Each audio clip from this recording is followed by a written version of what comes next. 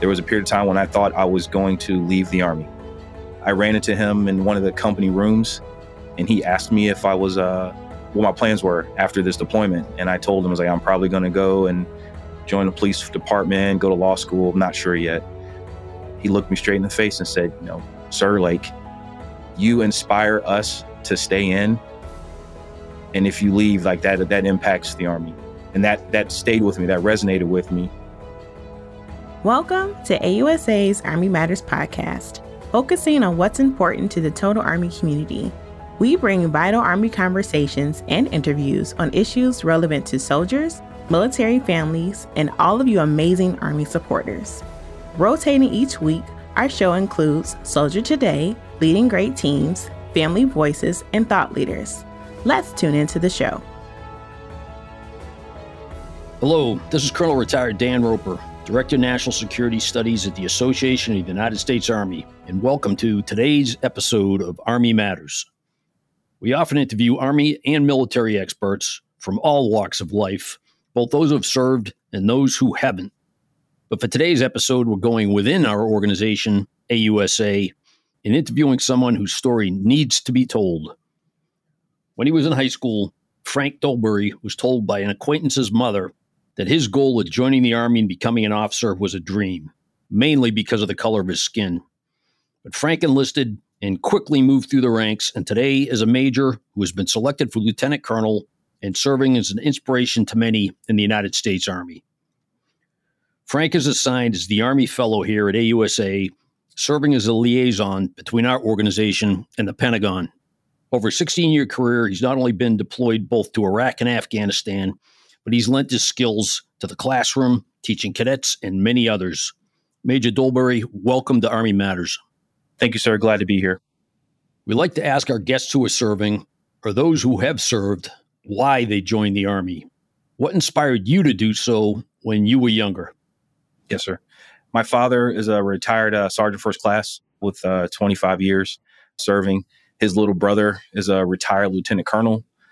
Their father, he served during the Korean War. I think he made the rank of sergeant. My great-grandfather served during World War II in the Pacific. And so for me, being from a Navy town, I had to decide, I knew I wanted to serve. And so they were instrumental in mentoring me to go the Army route, given that the opportunities that exist in the Army are far greater than serving in another service. So it was the opportunities they described that enticed you to join? The sticking point was, at the end of the day, college is expensive. And at the time, the Marine Corps essentially said, hey, we don't have any money to give you. So what you can do is pay for school yourself, graduate, enlist in the Marine Corps, and then apply for OCS. In the same vein, the Army ROTC program say, hey, we'll give you a 3-year scholarship, which elevated to a 4-year scholarship. And the rest was history.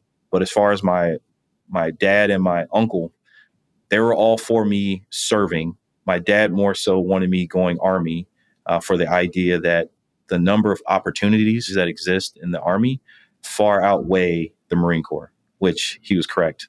And what was the biggest piece of advice that your father gave you when you were signing up? His biggest piece was, well, the funny thing about him was when I had to decide if I was going to be an officer or go enlisted, his advice was, you need to go officer because you don't listen and you will probably get thrown in the brig if you were enlisted, which I didn't understand because I was like, I think I'm a pretty good disciplined person and I follow orders, but okay. And so he always got on me because of that. But the big things with him being an NCO was, take care of your soldiers, be at the right place, right time, right uniform. And again, just take care of your soldiers because they'll take care of you. Now, one of your first steps was to enroll at the Virginia Military Institute, where you studied history. What attracted you to that subject matter? I'm an avid lover of history. I can't even remember how far back when I just fell in love with the idea of learning what happened before I came on this earth. So when I had to choose my degree at VMI, I picked history because I wanted to gain more understanding in what took place before me and how do I shape the future, because you had to understand where you came from in order to proceed forward and how to shape the future you want. Well, it sounds like you're fascinated with history from many different places and times. What historical era did you find to be the most fascinating? So I'd say I've looked at various periods of time, but the one that stands out to me that I always find myself drifting back towards is the Napoleonic era, the French Revolution, and the various coalitions that came together to stop Napoleon's rise and his conquest of the European continent. It's interesting because there are some similarities or indicators that you can glean from that as far as how to develop an effective strategy to deal with, a potential near peer or a rising power. It's just, I won't say romantic, but it's just very interesting how the armies came to be and how there was a shift from the old regime as far as kings, queens, and royalty to more of a democratic, the people type governments. How has your knowledge of history across different eras aided you in your career? Was there a specific assignment you can tell us about in which you were directly able to apply your knowledge of history? I'm trying to pick the best story. So as a planner in 2nd Infantry Division in Korea, I was tasked with updating the operational plan for if war continues on the Korean Peninsula, how would we help the Republic of Korea fight North Korea? It took having to look and, read the book of Fehrenbach's A Different War, and also looking back in the period before the Korean War took place and understanding that we can't do it alone. We have to have our allies with us, and we have to gain buy-in. And now the fact that Korea has changed since the 50s and the 60s, allies are more important now than they've ever been. And so that has always been a challenge for me of having to reach out to the various ROK units that we will have to operate with and gaining their understanding on how they see the fight shaping. So that way our plans are nested with theirs. And so that way we are doing things together versus against one another. Many of our listeners are veterans and know that one's career is filled with many ups and downs. Can you tell us what the toughest professional moment for you has been over the years? So when I was in company command in Fort Bragg, I didn't have the best commander at the time. He didn't listen to anybody. He thought he knew everything. And so in my mind, I was like, I think I'm done. This isn't fun. I'm going to go do something else. But then an opportunity came up where I could go to selection for a special operations unit. And so I signed up for it because as far back as I can remember, I constantly read about this organization. I at least wanted to try to join them. And so I was able to try out. I did not make it, but the level of professionalism that I saw and encountered and the people that I met along the way reinvigorated my desire to serve and be around upstanding people. I mean, smarter folks, stronger folks, which wanted, again, caused me to want to read more. Always strive to be the best example of myself I could possibly be day in and day out. And so that was a tough moment, like where I made the decision to I'm going to go do this versus, leaving the Army because I don't know where I would be if I had left. Well, I'm really glad that experience pushed you to stay in. We have to take a quick break here, but when we come back, we're going to talk to Major Dolbury about something else that spurred him to continue his Army journey and how he thinks the Army could do a better job recruiting. Have you purchased your AUSA swag yet? Be proud to show your support for AUSA, which in turn shows your support for the U.S. Army and our soldiers. Check out all AUSA swag at shop.ausa.org. We're back and we're speaking with Major Frank Dolbury, the current Army Fellow here at AUSA. Every one of us are influenced by our leaders, our peers, and our subordinates. Can you tell us a story about somebody who's been very influential in your professional development in the U.S. Army?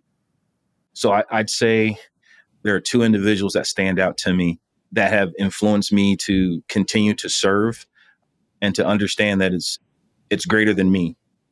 I would say I would attribute to one of my NCOs as a young lieutenant. After we came back from Iraq after a 14-month deployment, there was a period of time when I thought I was going to leave the Army. I ran into him in one of the company rooms, And he asked me if I was, what my plans were after this deployment. And I told him, I was like, I'm probably going to go and join the police department, go to law school. I'm not sure yet. He looked me straight in the face and said, sir, like, you inspire us to stay in. And if you leave, like that impacts the Army. And that stayed with me. That resonated with me because I knew it was not about just me. Inspiring people to continue to serve is one of the greatest benefits of being an Army officer. Going forward, I listened to the story of one of my bosses, Brigadier General Arnold Gordon Bray, who at the time he was a full bird colonel and he was on his second deployment to Iraq. And he found out he made the 07 list. And at the time, his mind was set to retire. But having the discussion with his family, and his mother-in-law was there, and his mother-in-law told him, was like, it's not about you. There are people behind you that see the accomplishments that you're making, and that it's inspiring them to continuing to serve. And you got to understand that the foundation that you lay out with your career, the people coming behind you build off that foundation. Who did you look up to, other than your family members, of course, when you started to serve? So deciding to serve, I looked up to various military leaders, Patton, MacArthur, General Ridgway. But again, there were leaders that looked like me that gave me the idea that I can do this as well. Because for whatever reason, I've encountered folks that told me I just couldn't do something. And that has been one of the biggest motivators too. I can do this. I'm going to do this because why not me? And so that's been a big motivator as far as continuing to serve, because there have been people that have told me that I can't do it, that this is not for me. Really? People told you that? Early on, I vividly remember someone telling me, oh, that's just a kid dream. You'll grow out of that. You don't really want to go in the military. That's just some child fantasy. So it did my heart justice when I was getting ready to commission. And I came back and saw that same person. Like, oh, so what are you doing after college? Oh, come May 2006, I'm going to commission as a second lieutenant in the United States Army. And I'm slated to go to Fort Stewart, Georgia, where I will eventually deploy to Iraq. And the look on their face was justice. So can you recall who that was? My ex-girlfriend's mother. I had a small high school class. And so my ex-girlfriend told her mom, she was like, Frank wants to go in the Army and be an Army officer. Her mom was just not interested. So, well, you certainly disproved that assessment. Now, regarding the topic of recruiting and diversity, the Army's undergoing its biggest recruiting challenge since at least Vietnam, when the world and the country were a much different place. What are your thoughts on the challenges of recruiting today? So this recruiting challenge, it's a multifaceted problem. Those in my generation that when 9/11 happened, a lot of us were either getting ready to join the Army or we decided to join the Army. Now you have a population where 9/11 is in the history books for them. They didn't see the towers. They didn't see, the Pentagon and Flight 93. I would say the biggest thing, and we kind of touched on this, the fact that a lot of the soldiers that are serving now have family that have served prior to them. So they know someone that served, and that's inspired them to serve.